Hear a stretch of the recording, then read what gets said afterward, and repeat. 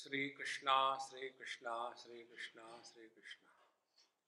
गुरुर्ब्रह्मा गुरुर्विष्णु गुरुर्देवो महेश्वरः गुरु साक्षात् परम ब्रह्म तस्मै श्री गुरवे नमः। तस्मै श्री गुरवे नमः। योग और योग के अंग दो बातें हैं। जैसे वेद और वेदांग, तो शिक्षा कल्प व्याकरणम निरुक्तम छंदम ज्योतिषमिति, तो यह जो वेद के अंग है वेद को सपोर्ट करते हैं। इसी प्रकार से जो योग के अंग है वो योग को सपोर्ट करे। योग क्या है? योग माने साधन, योग माने लक्ष्य। इस शब्द का प्रयोग अनेक प्रकार से हुआ है। भगवान कृष्ण के अनुसार योग हमको सबसे ज्यादा प्रिय है। कई प्रकार के योग है। भगवान कृष्ण का योग है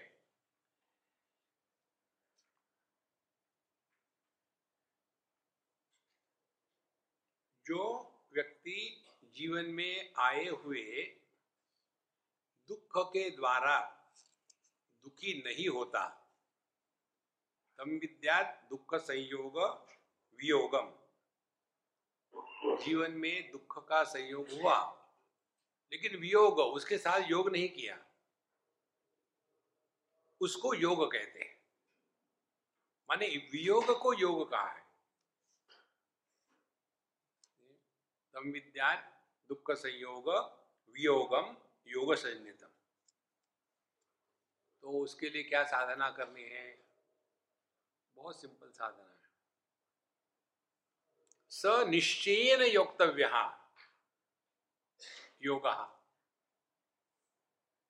केवल इतना ही निर्णय ले लो जीवन में, हमको दुखी नहीं होना, बाकी कुछ सब ठीक है। नहीं, लेकिन वो दुख का क्या होगा, फिर दुखी हो गए। दूसरे को दुखी करो, स्वयं दुखी मत होना। हाँ, ये सेकंड पार्ट तो हम कर ही लेते हैं, पहला पार्ट नहीं हो पाता। कैसे नहीं हो पाता? दूसरे को दुखी करने का प्रयत्न करते हैं, लेकिन जब वो दुखी नहीं होते तब हम दुखी हो जाते। तो महाराज, तम विद्या दुख संयोग वियोगम योग संनिधम स निश्चयेन योक्तव्यः योगः। और कैसे?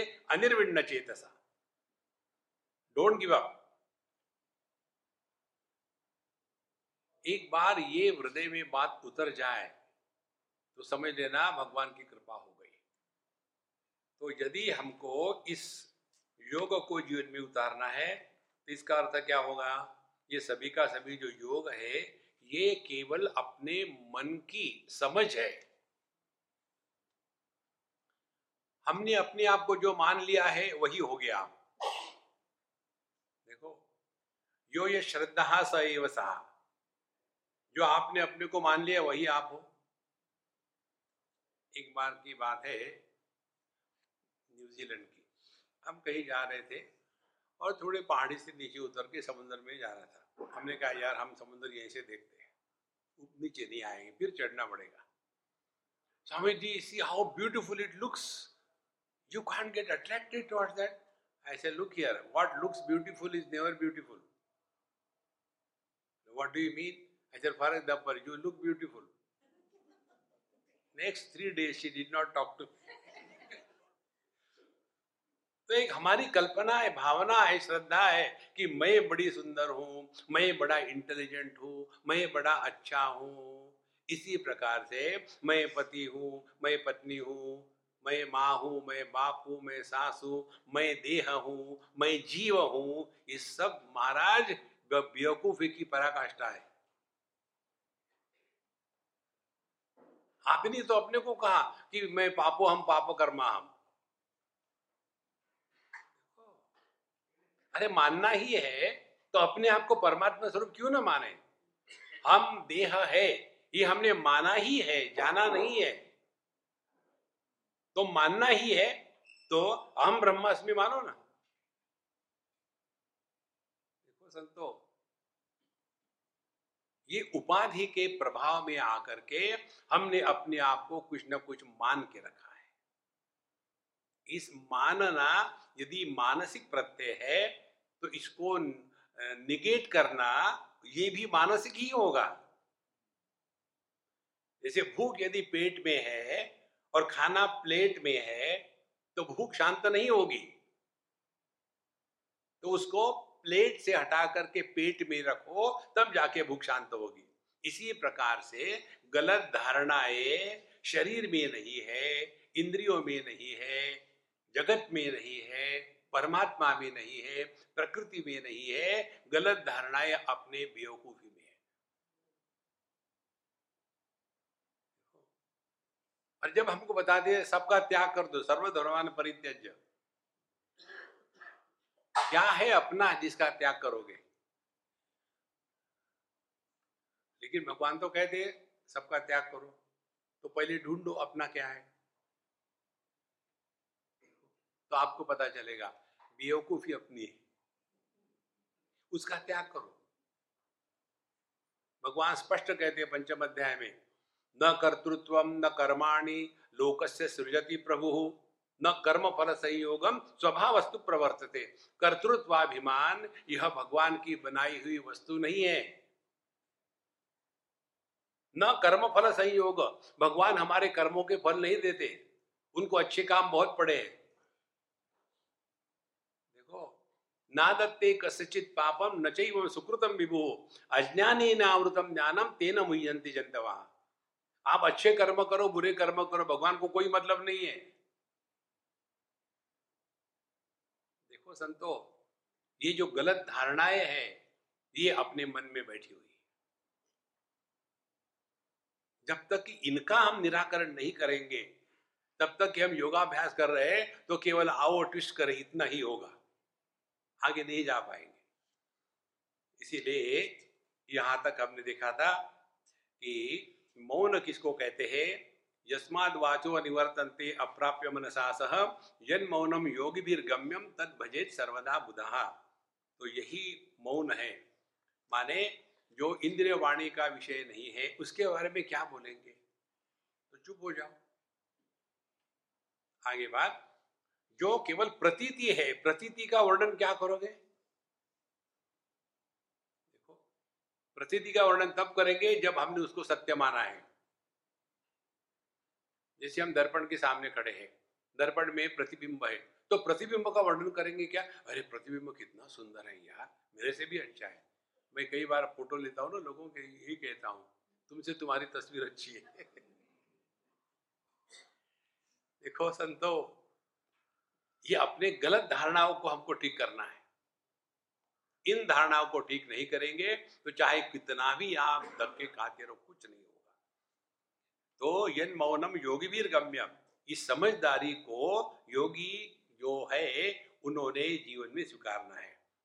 और वाचो यस्मान् निवर्तन्ते तद वक्तुम केन शक्यते प्रपंचो यदि वक्तव्यः सोपि शब्द विवर्जितः। इस दुनिया के बारे में क्या डिस्कस करोगे?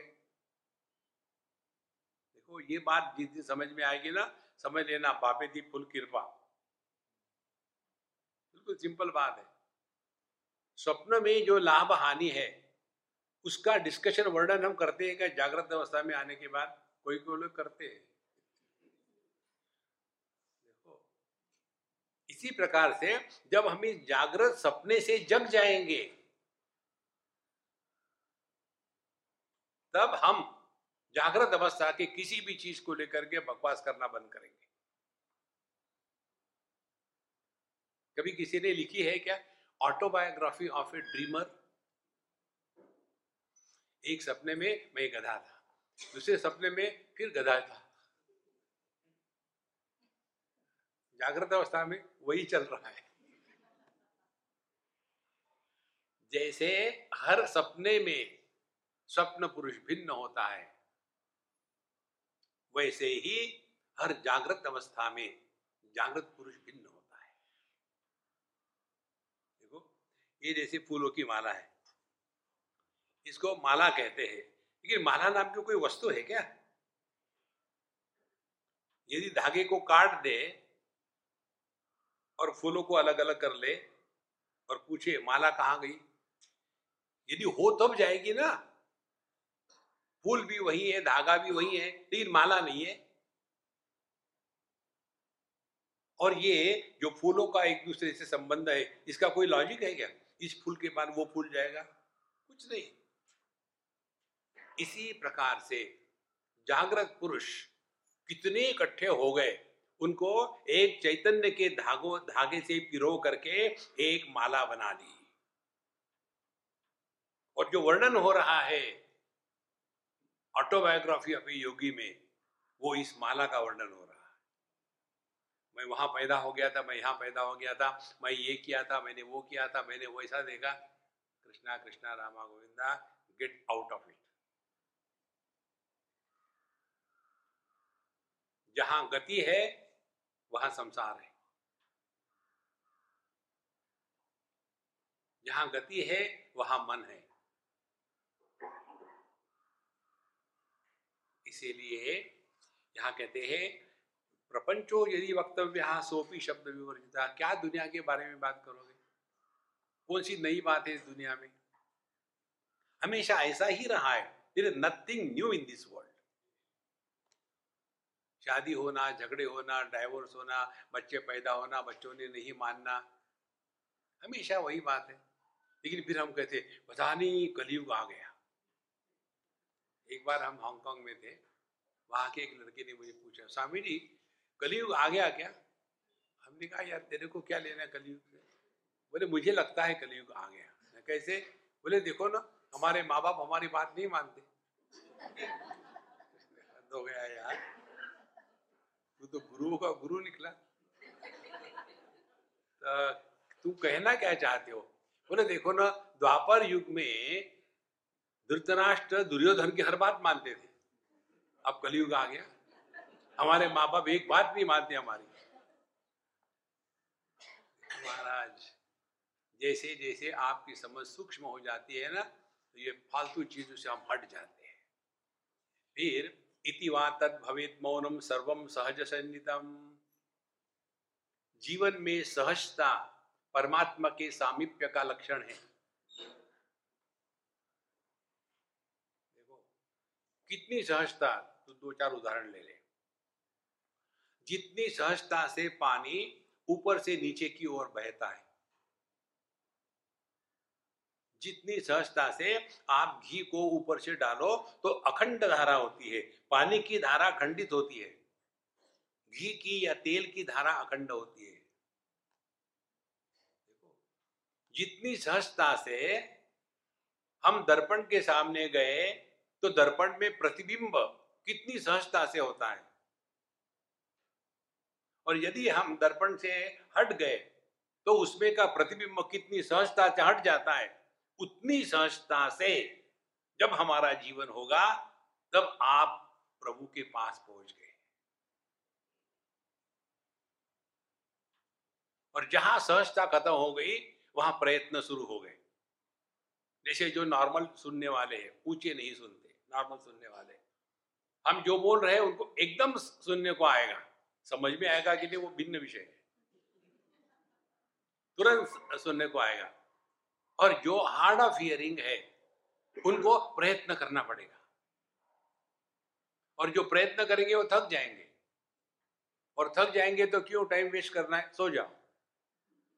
और ऐसे जो सत्संग में सोने वाले होते हैं वो हार्ड ऑफ हियरिंग होते हैं, और फिर उठने के बाद पहले वही आके हमको, Swami ji you are awesome, क्योंकि आपने मुझे सुलवा दिया था। कई लोग हमको सोने के लिए सुनते हैं, मुझे मालूम नहीं था ये। एक सज्जन हमको कहते, स्वामी जी जब मैं आ जाता हूँ ना, दिन भर का दौड़ा भागी, खाना खाना खा लिया, बिस्तर पे लेट गया, आपकी MP3 शुरू कर देता हूँ, ऐसी अच्छी नींद आती है।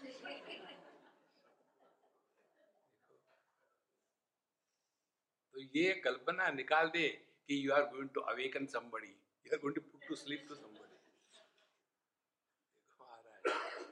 जीवन में सहजता जितनी होगी उतने आप अपने स्वरूप के पास हैं। जब हम सहजता से सुन सकते हैं तो हमारी हियरिंग एबिलिटी परफेक्ट है।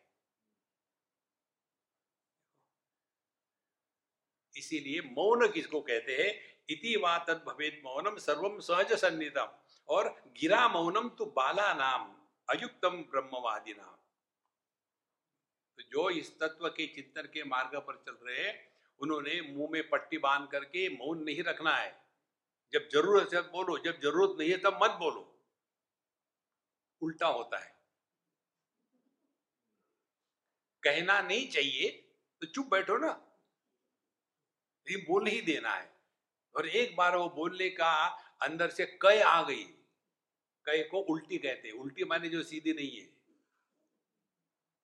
बोलना ही है। और बोलने के बाद कहना है लेकिन पता नहीं मैंने क्यों कहा, कंट्रोल नहीं है ना। इसके पश्चात यहां तक हमने देखा था। अब 23वें मंत्र में कहते हैं, आदावंते च मध्ये च जनो यस्मिन् विद्यते येनेदं सततं व्याप्तं स देशो विजन स्मृतः। आदौ अंते मध्ये च जनः यस्मिन् न विद्यते। जहां मैं तू ये वो सब दुनिया गायब हो गई। ध्यान से सुनना। मैं फर्स्ट पर्सन सिंगुलर उत्तम पुरुष, आप मध्यम पुरुष second person, he she it they third person singular plural, Sanskrit में प्रथम पुरुष। तो संसार कहता चलता है कि थ्री पर्सन्स, तीन पुरुष हैं। मैं प्रथम पुरुष एक वचन, आप द्वितीय पुरुष अनेक वचन के साथ उनके बारे में बोल रहा हूं।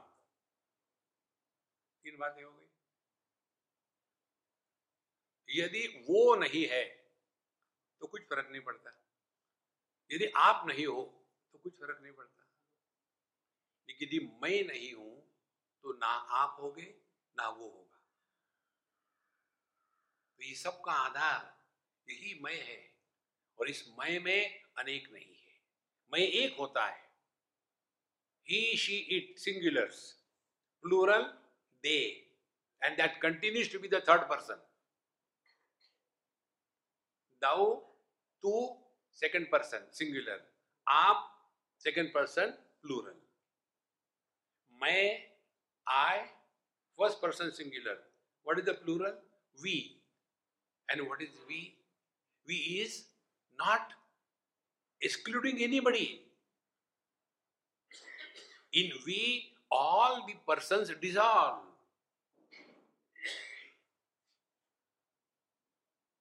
सेकंड पर्सन का जब प्लूरल होता है तो सेकंड पर्सन ही रहता है, थर्ड पर्सन का प्लूरल होता है तो थर्ड पर्सन ही रहता है। लेकिन जब फर्स्ट पर्सन का प्लूरल होता है तो वो फर्स्ट पर्सन नहीं रहता, उसमें सब आ गए। यह जो एकमेवाद्वितीय है, जिसमें अन्य के प्रतीति का अभाव है, उसको यहां कहते हैं आदावंते च मध्ये च जनो यस्मिन् न विद्यते। जिसमें ना कोई पहले था, ना अब है, ना बाद में रहेगा। ऐसा जो एकमात्र तत्व है, दूसरी भाषा में, योग की भाषा में, जिसमें त्रिपुटी का अभाव है। ज्ञाता ज्ञान ज्ञेय, भोक्ता भोग्य भोग, ये त्रिपुटी के अभाव के अनुभूति को यहां इन्होंने कहा है ये नेदम सततम व्याप्तम। यही जो सबको व्याप्त करके रहता है, स्वदेशो विजन स्मृतः, वही देश है, वही स्थान है। तो वो कौन सा स्थान होगा? वो होगा अपना ही स्वरूप।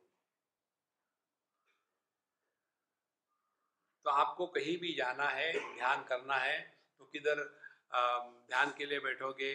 पहली बात है, दुनिया से बारे में विचार करना बंद कर दो।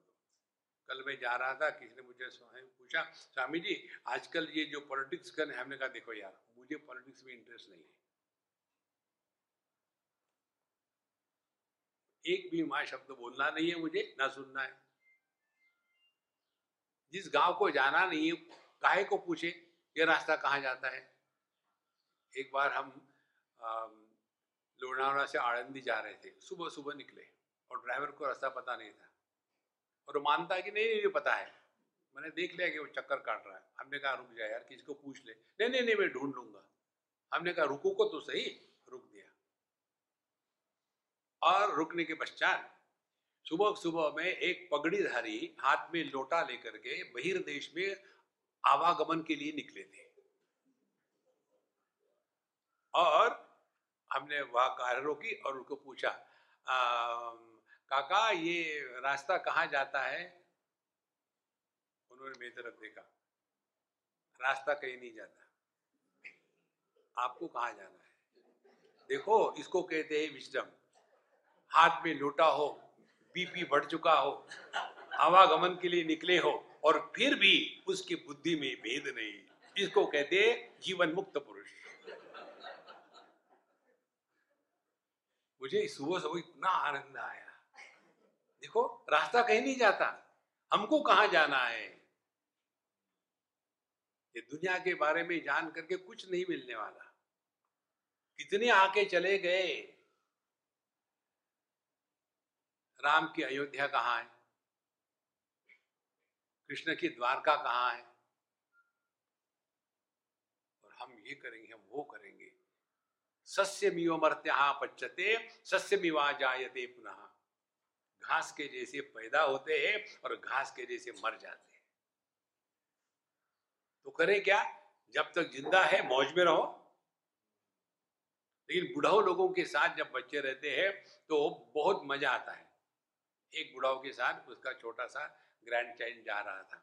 अब दोनों गए एक तालाब के किनारे बैठ गए और बच्चा तो वहां खेलने लग गया। पैर उसने पानी में डाल दिए और हिला रहा था। मछलियां आ गई, फिर उसको डाल रहा था, खिला रहा था। He was enjoying. अब बुढ़ाऊ उसकी तरफ देख करके, सामने सुंदर पानी है और बड़ा तालाब है, पहाड़ी है, आनंद लो ना। लेकिन अंदर जो है वही बाहर आएगा। उसने कहा अपने पोते को, बेटा एक दिन हम सबको मरना ही है। तो उस पोते ने कहा, बाकी दिन तो जी सकते हैं ना। मरना तो एक ही दिन है ना, बाकी तो जियो ना। मरने की बात करते हैं। हम यहां जीने के लिए आए कि मरने के लिए आए? कुर्बन नेवे है कर्माणी जिजी विषय।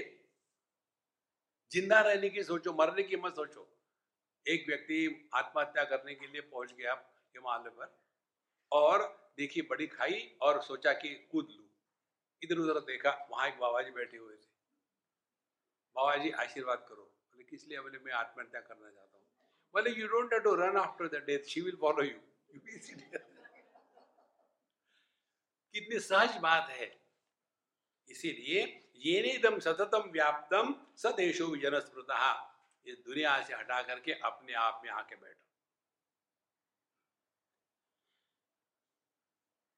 इसके लिए हमने आपको अनेक टेक्निक बताए और बताएंगे, और आप करोगे नहीं ये भी बता दें। टेक्निक ये है, जब आप अभाव को विषय बनाते हो तब आपका मन चैतन्य हो जाता है। जैसे जगत क्या है? केवल दो वस्तु है, नाम और रूप। नाम माने शब्द, साउंड्स। अब शब्द के अभाव को विषय बनाओ। Listen to the silence.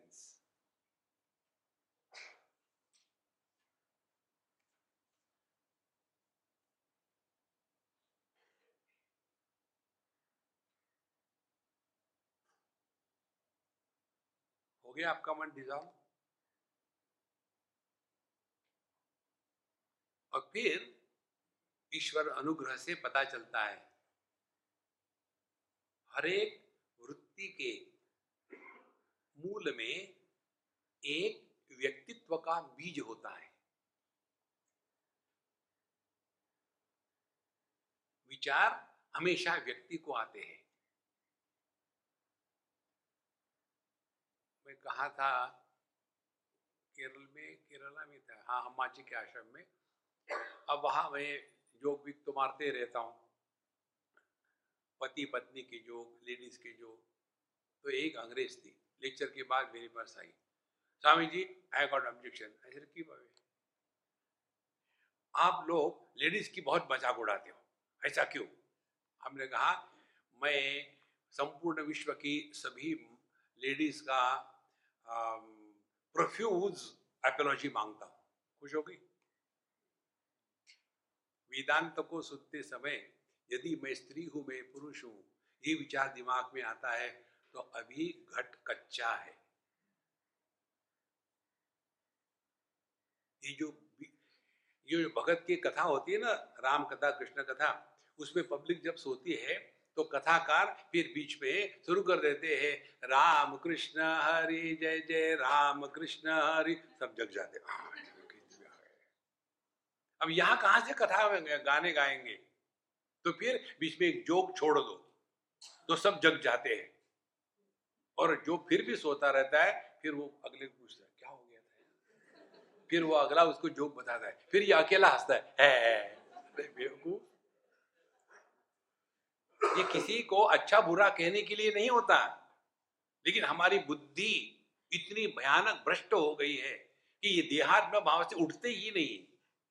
ये जितनी भी माताएं ये लेडीज लेडीज करके भटकती है ना, इन अपना सत्यानाश कर चुकी है। कोई भी पुरुष स्त्री को कनिष्ठ नहीं कहता, यही अपने को कह के बैठती है। और मजाक यदि जीवन में नहीं हो तो आप पुणे में नहीं रह सकते। देखो, एक बार टिळक रोड पर 3-4 लड़के खड़े थे और एक फुसट पुणेरी वहां पहुंच गया और उसने पूछा वो 4 लड़कों को, तुम टिळक हो क्या? बोले नहीं। तुम टिळक हो? नहीं। तुम? नहीं। फिर ये तुम्हारे बाप का रास्ता है, हट यहां से। देखो महाराज, जीवन में हल्का फुल्का रहना है, डोंट टेक थिंग्स सीरियसली। इसलिए यहां कहते हैं येनेदम सततम व्याप्तम सदेशो विजन स्मृतः। अब आगे कहते हैं काल किसको कहते हैं? कल्पना सर्वभूतानां ब्रह्मादीनां निमेषतः काल शब्देन निर्दिष्टम अखंडानंदमद्वयम्। काल का तात्पर्य वह तत्व जिसके द्वारा संपूर्ण जगत में परिवर्तनों को आधार है, लेकिन जिसका कभी परिवर्तन नहीं होता, उस तत्व को काल कहते हैं। जो महाकाल है हमारे उज्जैन में, अभी हम गए थे वहां भस्म आरती देखने के लिए, बड़ा आनंद आया। तो काल का तात्पर्य हम लोग जो समझते हैं वो काल का नाप है, 1 घंटा 2 घंटे, 1 दिन 2 दिन। देखो 1 लीटर 2 लीटर ये कोई वस्तु थोड़ी, वो नाप है। फिर वो दूध भी हो सकता है और पानी भी हो सकता है। इसी प्रकार से काल शब्द का तात्पर्य जो सभी कलना, सभी परिवर्तनों का आधार है, लेकिन जिसमें कोई परिवर्तन नहीं आता, वह काल शब्देन निर्दिष्ट अखंडानंदम अद्वयम। यह जो अखंड अद्वय तत्व है वही काल है। यही भगवान कहते हैं कालोस्मि लोक क्षयकृत प्रवृद्धा।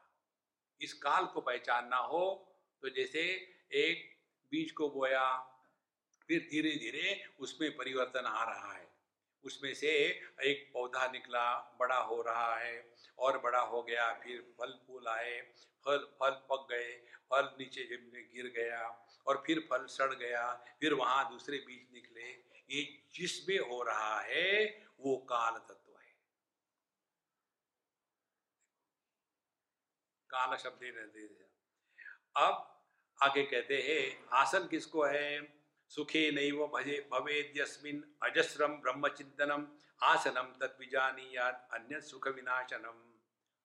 आसन उसको कहते हैं जिसमें रह बैठ करके आप अखंड रूप से ब्रह्म चिंतन कर सकते हो। ध्यान से सुनना, परमात्मा का चिंतन माने क्या? ये प्रश्न मुझे एक जैन अम्मा ने पूछा था, हम उनके यहाँ रहते थे। तो कहती थी, स्वामी जी आप लोग कहते हैं आत्मचिंतन करो, हमारे मुनि महाराज भी कहते हैं आत्मचिंतन करो, माने क्या ये कोई बताता नहीं, हमने बताएंगे तो हमारा दुकान खत्म हो जाएगा, लगे रहो मुन्ना भाई। बोले नहीं नहीं नहीं कुछ तो बताओ। हमने कहा देखो अम्मा, आत्मचिंतन माने अनात्म चिंतन का अभाव।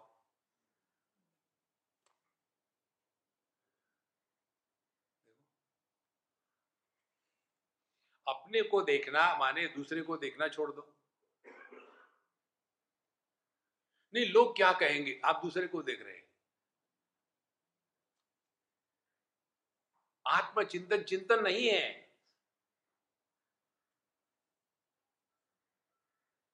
बड़ी सरल बातें हैं महाराज, लेकिन हम बैठे रहते हैं कि आत्मा आत्मा, I am not the body, I am not the mind, I am not the mind. ओ पकड़ रहे माइंड को, कुछ नहीं होगा। समझदारी ही आवश्यक है। इसीलिए सुखे नेव भवेत् यस्मिन् अजस्रम ब्रह्म चिंतनम, माने आप किसी भी आसन में बैठो कोई मतलब नहीं है, जिसमें बैठ करके आप एकदम ऐसे शांत हो गए, ध्यान से सुनना, ऐसे शांत हो गए कि जिस अशांति के कारण आपकी शांति भंग नहीं होती, वो है आसन।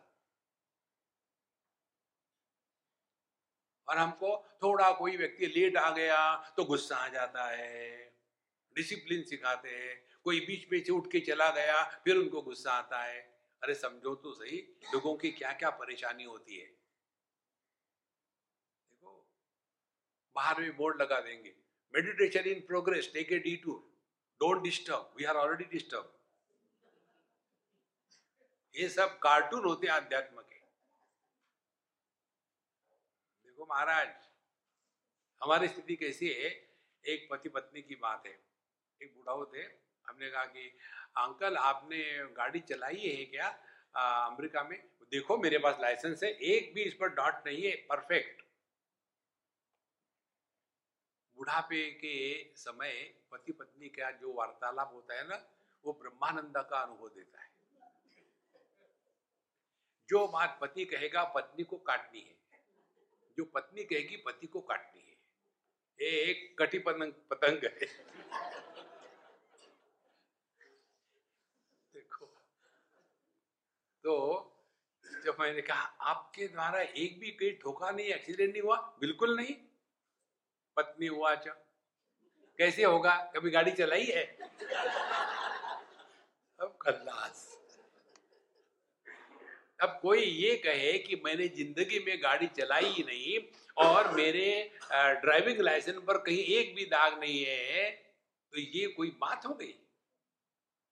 इसी प्रकार से सब कुछ ठीक है, एकदम कोई डिस्टर्बेंस नहीं है, और फिर मैं ध्यान करता हूं, तो कौन सी खास बात है? आप पति होकर के आपकी पत्नी बहुत अच्छी है इसीलिए सुखी है, तो आपका क्या कंट्रीब्यूशन है? यदि आपकी पत्नी काली कराली च भयानका च हो और फिर भी आप सुखी हो, then you are a genius.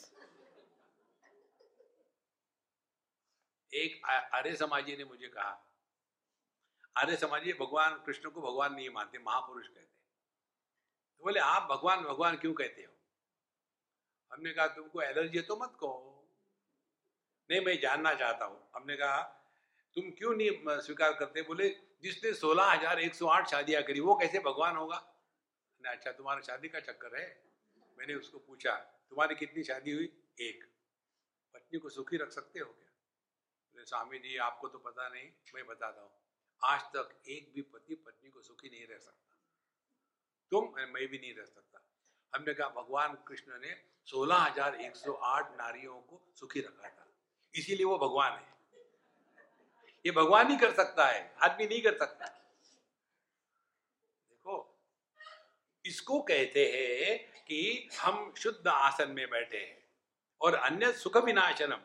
नहीं तो बैठो यहाँ की टांग यहाँ ले गए, यहाँ की वहां ले गए और वो अड़ गई, निकलती नहीं।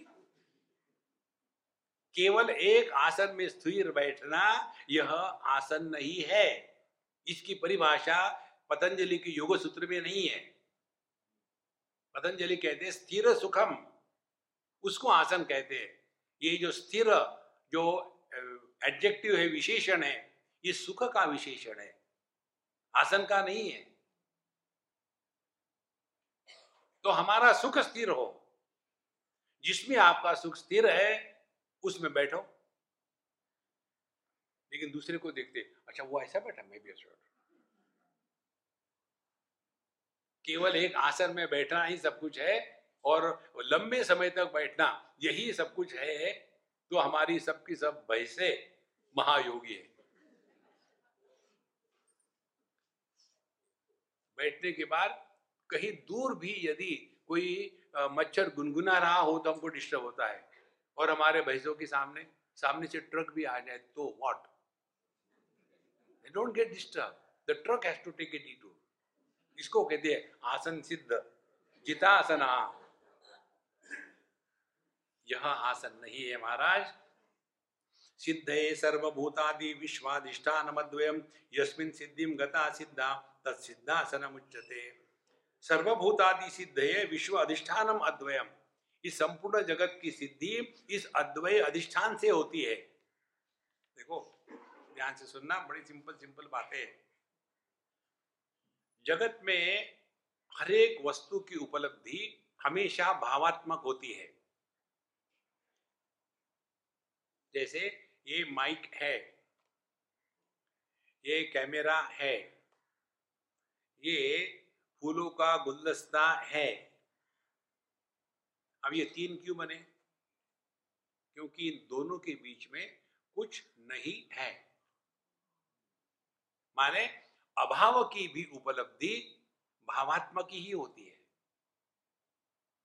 और जो अभाव में है वो हम है।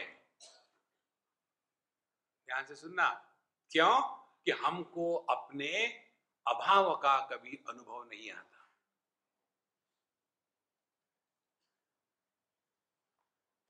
हमारे ज्ञानेश्वर महाराज ने अमृतानुभव के तृतीय अध्याय में, यदि मुझे ठीक याद होगा तो,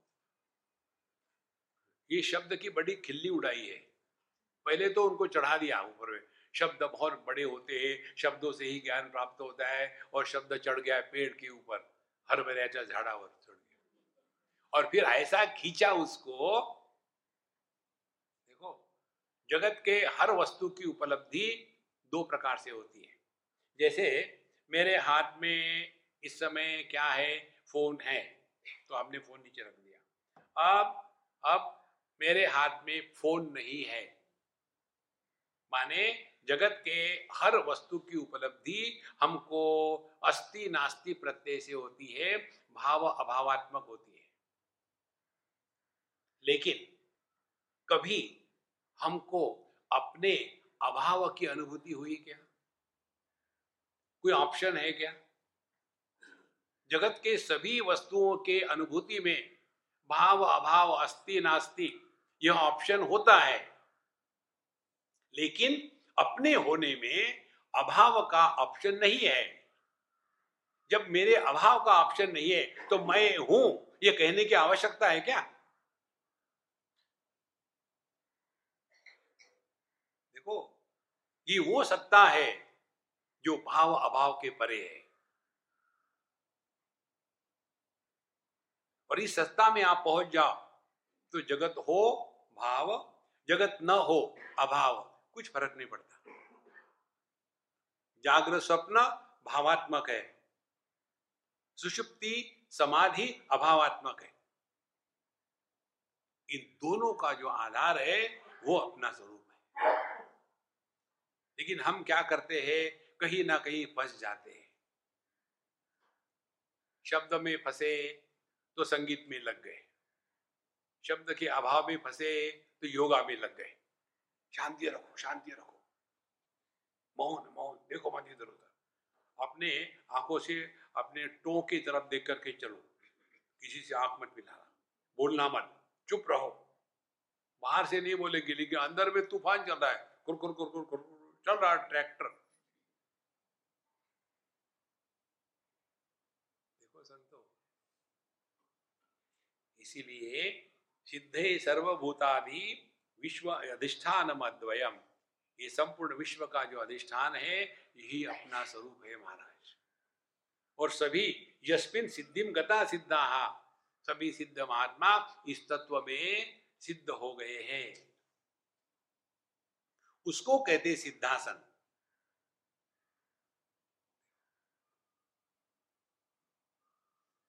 जैसे जैसे सूक्ष्मता बढ़ती है ना ज्ञान की, वैसे वैसे आप बहुत हल्के फुल्के हो जाते हो।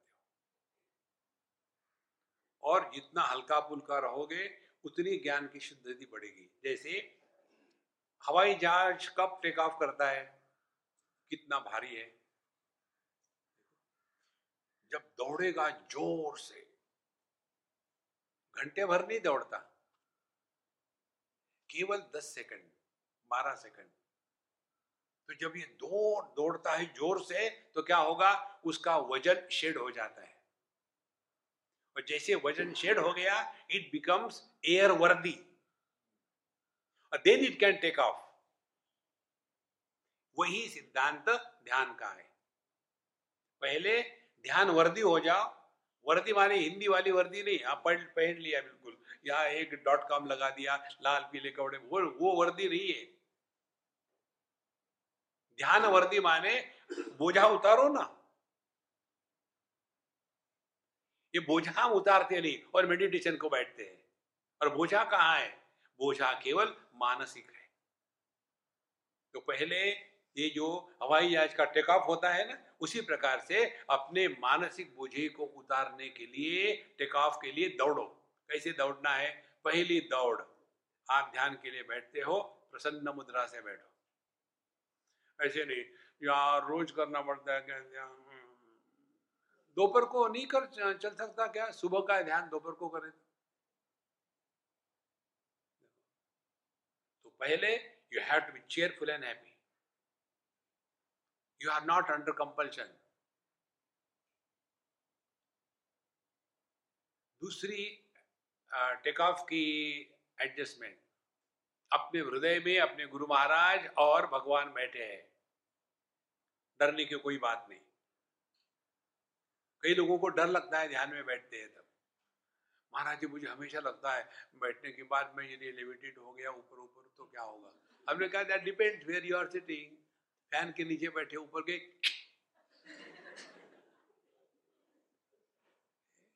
ये कल्पना है मन की। इससे निकलने के लिए ये धारणा करें, हमारे हृदय में भगवान हमको हमारी रक्षा कर रहे हैं अंदर से, और गुरु महाराज हमको अंदर से गाइडेंस दे रहे हैं। तीसरी महत्व की बात, जब आप बैठो तो ड्रॉप योर टोटल पास्ट। तो कैसे ड्रॉप करें, insist now you are nobody, somebody is a mule carrying the burden of total past. Remain as nobody. तीसरी एडजस्टमेंट। चौथी एडजस्टमेंट, मेडिटेशन के बाद क्या करना है इसका कोई संकल्प ना ले। जैसे मेडिटेशन पूरा हो जाएगा आधे घंटे में, उसके बाद स्वामी जी आ रहे, उपमा बनाना है।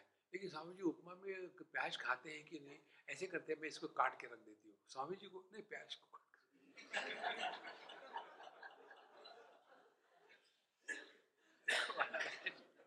मेडिटेशन में प्याज कट रही है, प्याज कट मेडिटेशन। कारण क्या है, हमने मेडिटेशन के बाद क्या करेंगे ये संकल्प लिया है। ये कभी किया है ऐसा, जाकर बैठो, ये टांग यहां, वो टांग वहां। देखो महाराज, ये पुस्तकों में नहीं मिलती बातें, यह आपके अंदर ढूंढना पड़ता है, तब पता चलता है। ध्यान के लिए बैठेंगे, ये सब चीजें मैंने आप ही लोगों से सीखी है। स्वामी जी हमारे आश्रम में है ना, ये लोग जब ध्यान को बैठते हैं तो कई बातें समझ में नहीं आती। पहले तो हमारे गुरु महाराज कहते हैं लाइट ऑफ कर दो। क्या मेडिटेशन ऐसी बुरी बात है कि अंधकार में करनी चाहिए? कितना पक्का प्रश्न है। लेकिन ऐसा क्यों करते हैं? हमने कहा इसका कारण ये है ताकि जब अंधकार हो तो शिष्य और गुरु साथ साथ सो सकते हैं। जैसे मेडिटेशन खत्म हो गया, सब जग गए नींद से। और दूसरा ये भी होता है, कई बार लोग ध्यान के लिए बैठे हैं ना, तो ऐसा ऐसा करते रहते हैं। हमारा होता ही नहीं वैसा, ऐसा क्यों है? क्योंकि तुमको नींद नहीं आ रही। ये जो सोते हैं ना, वही ऐसा, इसको कहते हैं झटका मेडिटेशन। ये सब कार्टून होते हैं। देखो, एक ही मेडिटेशन सिंपल आपको बताते हैं, कभी भी रिएक्ट मत करना। ध्यान से सुनना। हम जागृत अवस्था में होते हैं, फिर काम कुम करते हैं। हम सपने में होते हैं, तब उल्टी सीधी बातें देखते हैं। जब नींद में होते हैं, तब खर्राटे मारते हैं। पहले होना पड़ता है, फिर करना है। इसी प्रकार से पहले ध्यान में रहो और फिर जियो ना। ध्यान करते नहीं, ध्यान देते हैं। लेकिन जो आया अहरा गहरा नत्तू कहरा, crash course in meditation, different levels of meditation. First level meditation क्या? शवासन में सो जाओ, 6,000 रुपए 2 दिन के। अपनी मैट मैट ले आना। अच्छा, अकेले आ जाए कि पत्नी को लेके आए? अरे यार महाराज, मेडिटेशन ये सबसे अपने आप को बचाओ। यन्मूलम सर्वलोकानां यन्मूलम चित्तबंधनम मूलबंध सदा सेव्यो योग्यो सो ब्रह्मवादिनाम। आगे कहते हैं यन्मूलम सर्वलोकानां, मूल बंध आते हैं योगाभ्यास में। आपने देखा होगा कई प्रकार के मूल बंध होते हैं। पहले तो जितने भी छेद है उन छेदों को बंद करके एकदम अंदर ही अंदर अपने प्राणों को खींचते हैं, उसको मूल बंध कहते हैं। ये दूसरे में ये नाक आंखें कान सबको दबा करके, जो ठुड्डी है वो अपने गले में दबा करके बैठते हैं, उसको दूसरा बंध कहते हैं। यहाँ कहते हैं इस बंध को बंध नहीं कहना है। ब्रह्मवादी ना, आप यदि तत्व को पहचानना चाहते हो, इस चक्कर में मत पड़ो। ध्यान से सुनना। तपस्वी, योगी और ये सिद्ध महात्मा, आपने इनमें जितना क्रोध देखा है किसी और में नहीं होता। क्योंकि मैं अभी बना हुआ है। इसको शाम दे दिया, उसको शाम दे दिया। They become the mobile shopping centers. हमारे ज्ञानेश्वर महाराज क्या कहते हैं, वहां भी कितनी गलती से कहते हैं, सभी के सभी कहने वाले। चला कल्पतरुंचे आर्णव, इट इज नॉट चला, चल।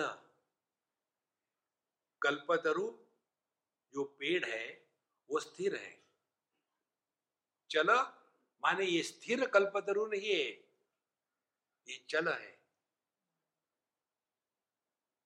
ऐसे हमारे सोयरे सज्जन, ऐसे साधु संत हमारे रिश्तेदार हो गए।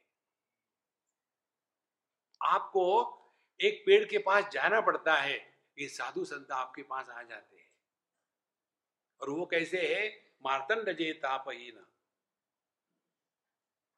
देखो, साधु संतों के पास जाने में डर लगता हो तो कुछ तो भी गड़बड़ी कहीं तो भी है। देखो संतो, ऐसा मत करो, महाराज जी गुस्सा करेंगे। कोई शेर है क्या? शेर खान? अपने आप को ऐसा, इसीलिए हम बता रहे थे आध्यात्मिक प्रगति का लक्षण अपनी सब विशेषता खत्म हो गई। जो निर्विशेष सत्ता है वो परमात्मा है। एक बार हमारे यशोदा मैया ने कन्हैया को डांटा, मिट्टी खा रहा था, गुस्से में डांट दिया, क्या तू पहले सुअर था क्या, मिट्टी खाता है? भगवान को लगा अरे बाप रे, इसने पहचान लिया कि मैंने ही वराह अवतार लिया था। और हमको कोई सुअर कह दे तो कितना गुस्सा आता है। जो निर्विशेष सत्ता है वो कभी रिएक्शन नहीं करती। इस प्रकार से जो जीना है उसको कहते हैं मूल बंध हो गया, और हमने अपने आप को मूल के साथ बांध लिया है। और ये करना कुछ नहीं है संतो, ये ऐसा है ही। आप चाहो या न चाहो, आप साक्षात परमात्मा हो। दिस इज टू मच, हाँ। टिपिकल हमारा ये पुणेरी है।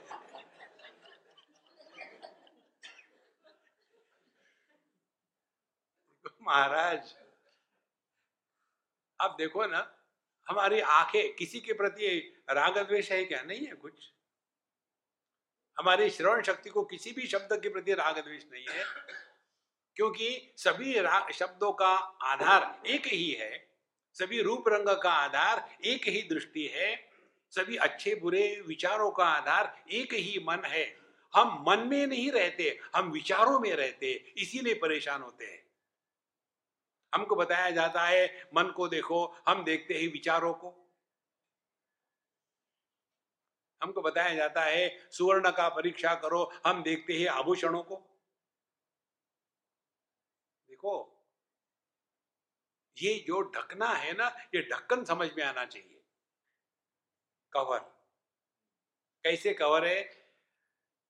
लहरों ने समुद्र को ढक दिया है, तो जब हम देखते हैं समुद्र के तरफ, कहते बाप रे कितनी बड़ी बड़ी लहरें आ रही है। हम समुद्र को नहीं देख रहे, लहरों को देख रहे हैं। इसी प्रकार से हमने पानी को समुद्र से ढक दिया है।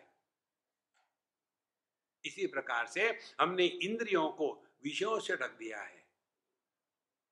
माने पहले हमने लहरों को महत्व दिया तो समुद्र ढक गया, फिर समुद्र को महत्व दिया, पानी ढक गया, विषयों को महत्व दे दिया, इंद्रिय ढक गए, इंद्रियों को महत्व दिया, मन ढक गया, मन को महत्व दे दिया तो ये बुद्धि ढक गई, बुद्धि ढक गई, और बुद्धि को महत्व दिया तो चेतना ढक गई, चेतना को महत्व दिया तो यह जो परमात्मा की अनंत शक्ति है वो ढक गई, और इस अनंत शक्ति के पीछे परमात्मा ढक गया है। महाराज ये ढकने खोलो, इसी को कहते हैं सेल्फ डिस्कवरी। कवर हो गए, निर्माण नहीं करना है।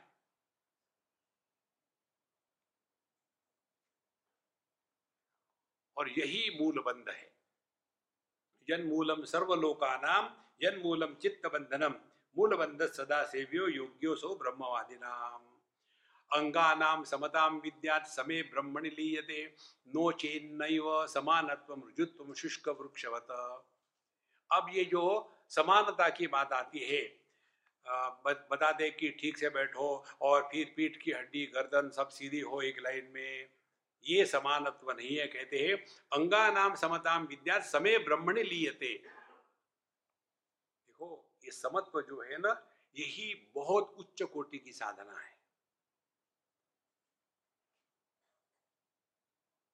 हम किसके द्वारा प्रेरित होकर के जी रहे हैं? हमारे प्रेरणा राग द्वेष है, और राग द्वेष का कोई लॉजिक नहीं है। किसी को लाल रंग अच्छा लगता है, किसी को हरा, किसी को पीला, क्या लॉजिक है? लेकिन वही उसी के प्रभाव में आकर के हम चल रहे हैं। तो समता क्या हो गई? राग द्वेष के परे चले जाना। ध्यान से सुनना, राग द्वेष का अभाव नहीं हो सकता, हमको राग द्वेष के परे जाना है। और ये जा सकते समझदारी से। भगवान कृष्ण कहते तृतीय अध्याय में, इंद्रियस्य इंद्रियस्यार्थे राग द्वेषो व्यवस्थितो तयोः वशम न आगच्छेत तौ यस्य परिपंथिनो। परिपंथी माने लुटेरे। हर एक के जीवन में राग द्वेष होना स्वाभाविक है, लेकिन तयोः वशम न आगच्छेत, उस राग द्वेष के प्रभाव में आना छोड़ दो, क्योंकि वही हमारे जीवन की शांति को नष्ट कर देते। देखो ये बड़ी सुंदर बात है, ध्यान से सुनना।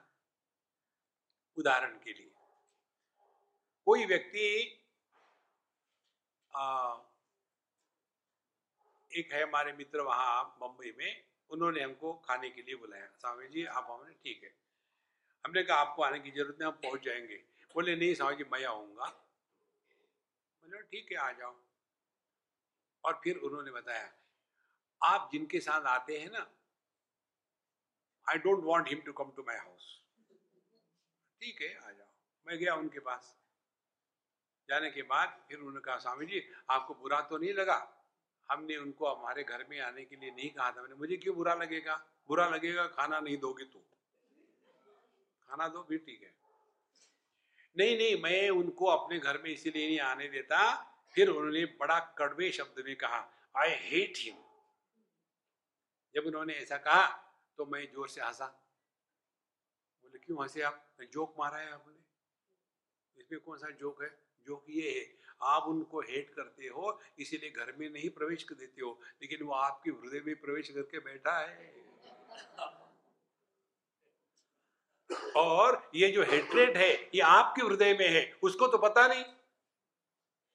और वो आपके पास आएगा, हाँ जी गुप्ता जी कैसे हो, और आपके अंदर में हेट्रेड है, पता नहीं कहां से आ गए हैं। हाँ मैं ऐसा करता हूं, चलो हम लोग साथ में चलते हैं। अरे बाप रे ये झूठ भी नहीं रहा मुझे, होता है कि नहीं देखो।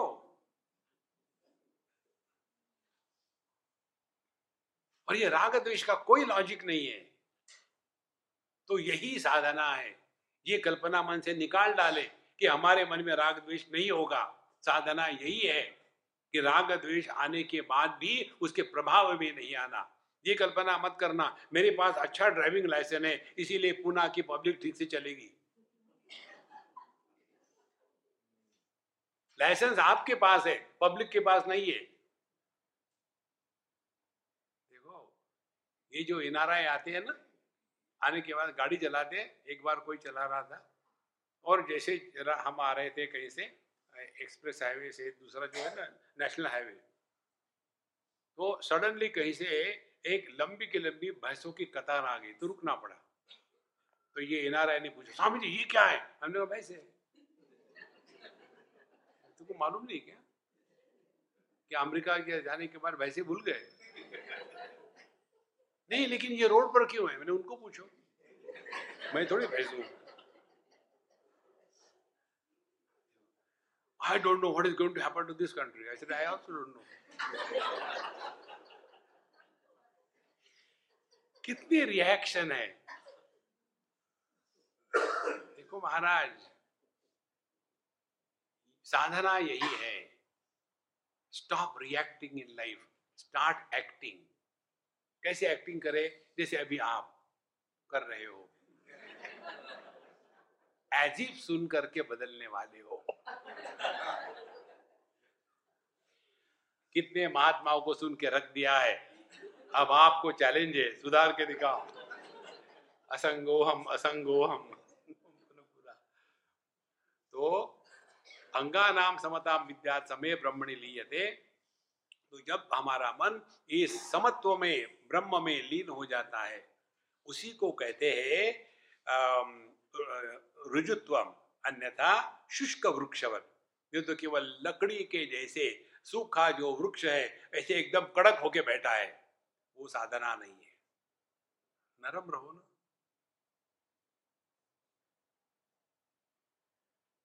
बच्चों के साथ है तो बच्चे बन जाओ, जवानों के साथ है तो कोका कोला बन जाओ, बुढ़ाओं के साथ है तो खामो खाम रोते रहो, लेकिन अपने आप में बैठे रहो। लेकिन हम लोग क्या करते हैं, हम अपने आप में नहीं, हम बनते हैं। छोटे बच्चे हैं, उनके सामने हम बड़े बन जाते हैं। कैसे बड़े बन गए? बड़े कौन होते? जो छोटों को उपदेश करते हैं उनको बड़ा कहते हैं। तो बच्चा खड़ा है, खड़ा क्यों है? बैठ जा, क्योंकि बड़े बन गए। अच्छा वो बच्चा नाखून खा रहा है, नाखून मत खाना, तुम्हारे मेरे खा लेना। अरे यार बच्चों के साथ बच्चे जैसे रहो ना।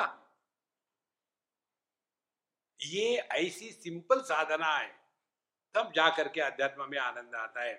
दृष्टिम ज्ञानमयीं कृत्वा पश्येत ब्रह्ममयं जगत, सा दृष्टि परमोदारा न नासा ग्रावलोकिनी।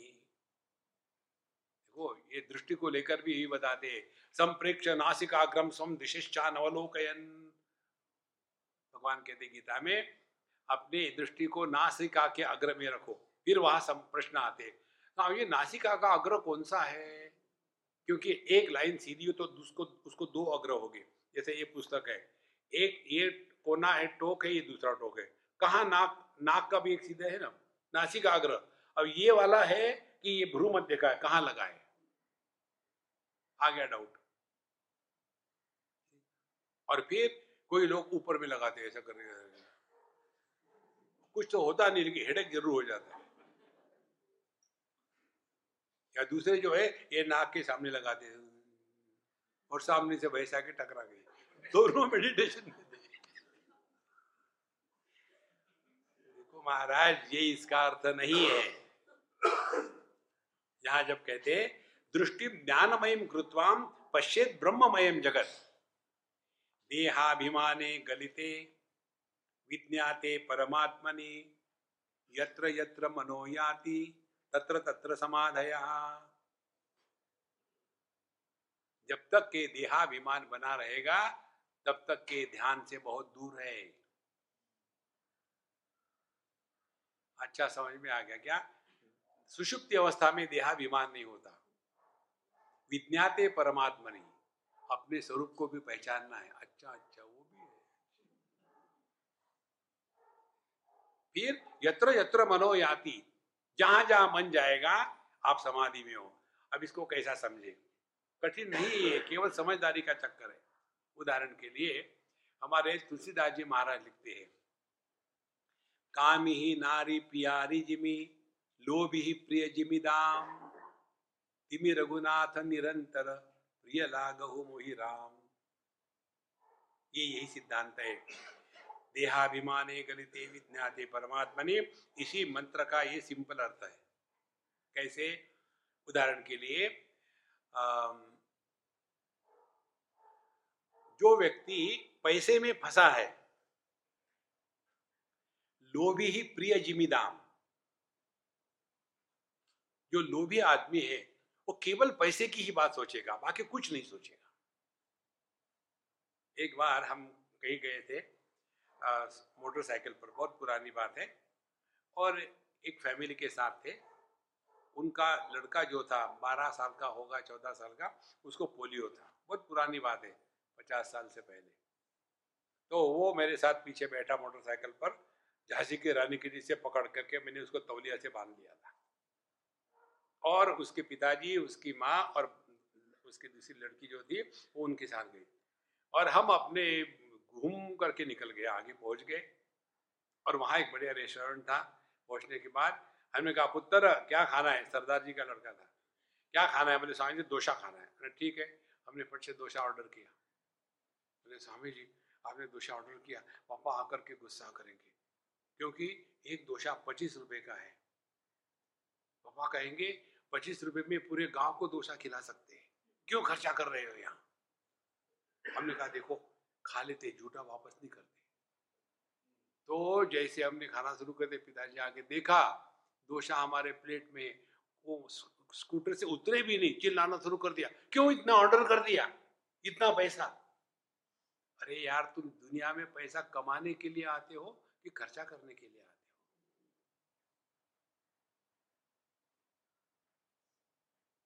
ये पैसे बचाने के चक्कर से अपने आप को बचाओ, पैसा खर्चा करो। लर्न टू स्पेंड, आपके जीवन में परिवर्तन आ जाएगा। और कैसा स्पेंड करो? उधार लेकर के। और उसके लिए किस गुरु महाराज के पास जाओ? विजय मल्ल्या, मस्त है। और हम अपना दांत कोर करके पेट भरना चाहते हैं। देखो 24 घंटे पैसा पैसा पैसा, क्या करोगे पैसे का? देखो, लेकिन जिसके दिमाग में पैसा ही सब कुछ है, वो और कुछ सोच ही नहीं सकता। तिमि रघुनाथ निरंतर, इसी प्रकार से हमारे जीवन के प्रत्येक अनुभूति में प्रभु जुट जाए। इसको कहते हैं देहाभिमाने गलिते विज्ञाते परमात्मने, यत्र यत्र मनो याति। फिर हमको अपने हर एक अनुभूति में, ध्यान से सुनना, भगवान का अनुग्रह दिखने लग जाता है। जैसे सूर्य कभी अंधकार नहीं देता, उसी प्रकार से परमात्मा केवल अनुग्रह ही करते हैं, किसी का बुरा नहीं करते। जब सब ठीक ठाक हो जाता है हमारे जीवन में, तब हमको लगता है भगवान की कृपा हो गई। अरे महाराज, हर एक बुरी घटना में भी भगवान की कृपा ही है। अब उदाहरण के लिए लो, भगवत गीता आपने पढ़ी है। यदि भगवान अर्जुन के जीवन में समस्या निर्माण नहीं करते, युद्ध की समस्या अर्जुन के सामने जो आई, ये भगवान कृष्ण की निर्मिति है। यदि भगवान कृष्ण ने अर्जुन का रथ दुर्योधन के सामने खड़ा कर दिया होता, तो अर्जुन को कोई सवाल ही नहीं था युद्ध करूं या ना करूं। लेकिन भीष्म द्रोण प्रमुखता सर्वेषां च महीक्षिताम्, वहां जितने भी राजा आ रहे थे युद्ध करने के लिए, सबको छोड़ करके उन्होंने भीष्माचार्य द्रोणाचार्य के सामने रख दिया और कहते हैं अब झगड़ा करो, युद्ध करो अपनों से। यहीं से तो संसार शुरू होता है। दुश्मनों से युद्ध करना कोई कठिन बात नहीं है। जब अपने ही होते हैं, उनसे युद्ध करना हो, तब समझ में आता है हम कितने गहरे पानी में हैं। सबसे नजदीक अपना कौन है? अपना मन। कितने जगह हम मिलते हैं लोगों को, सब कुछ ठीक है स्वामी जी, कोई समस्या नहीं, बच्चे ठीक है, स्वास्थ्य ठीक है और पैसे की कोई फिक्र नहीं है, लेकिन पता नहीं मन हमारा हमेशा उखड़ा उखड़ा रहता है। सामने वाले खिड़की में उखड़ा देखा क्या? देखो, सब कुछ होते हुए भी मन की परेशानी है।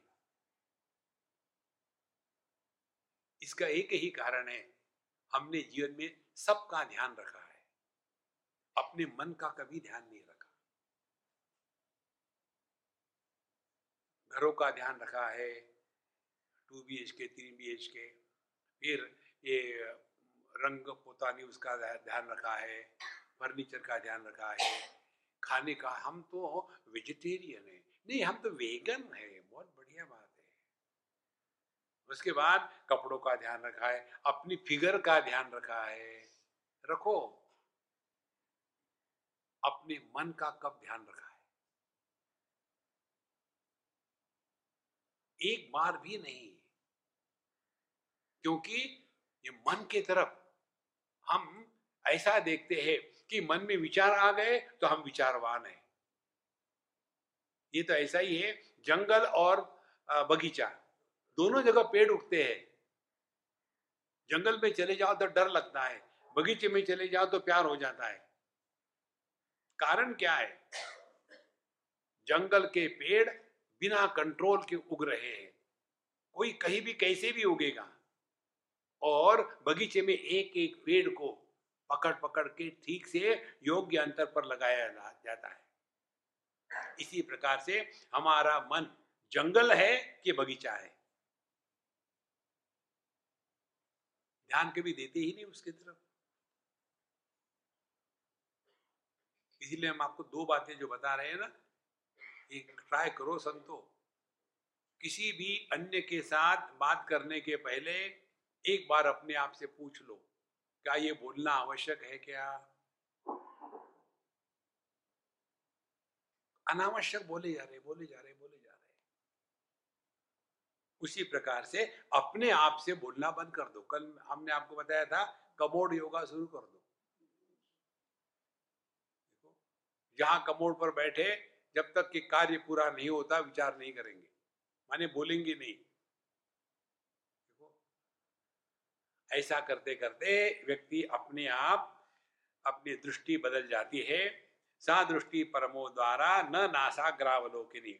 आगे कहते, द्रष्टु दर्शन दृश्यानाम विरामो यत्र वा भवेल, दृष्टि तत्रैव कर्तव्या न नासाग्रावलोकिनी। ये नासिकाग्र को चक्कर में मत पड़ना।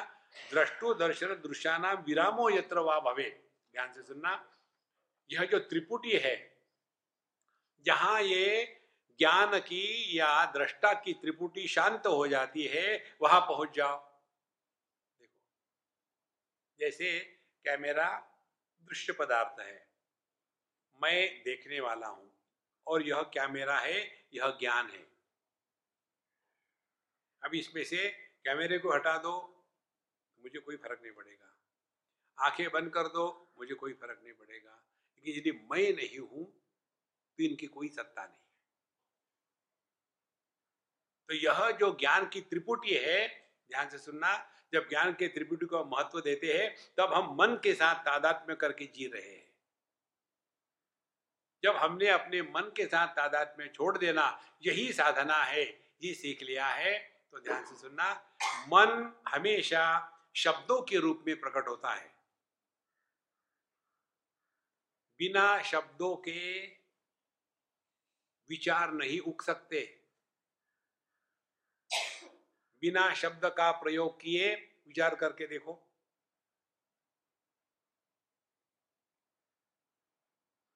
You cannot.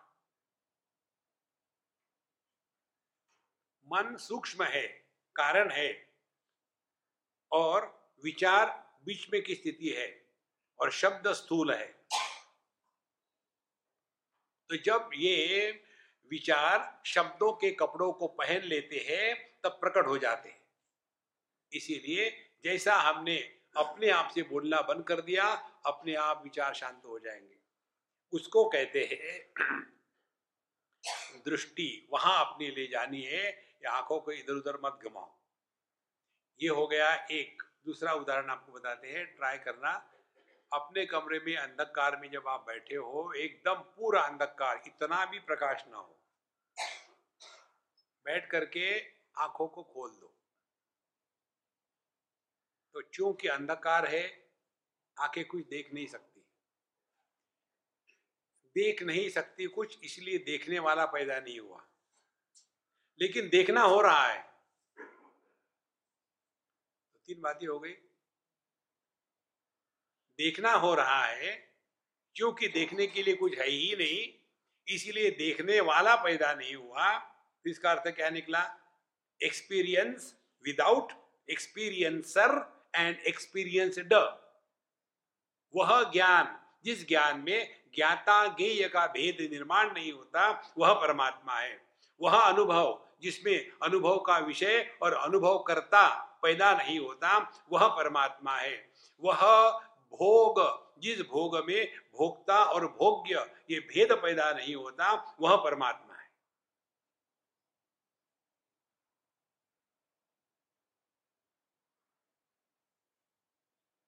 पहुंच जाओ वहां।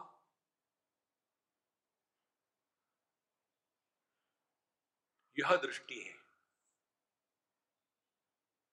तो उधर देखो, उधर देखो, ऐसा करो, वैसा करो, आंखें दुख रही है, कोई जरूरत नहीं उसकी। कहते हैं चित्तादि सर्वभावेषु ब्रह्मत्वे नैव भावना निरोधः सर्ववृत्तीनां प्राणायामस्य उच्यते। अब सर्ववृत्तीनां निरोधः प्राणायाम उच्यते। देखो, ये बड़ी सूक्ष्म बात है, ध्यान से सुनना।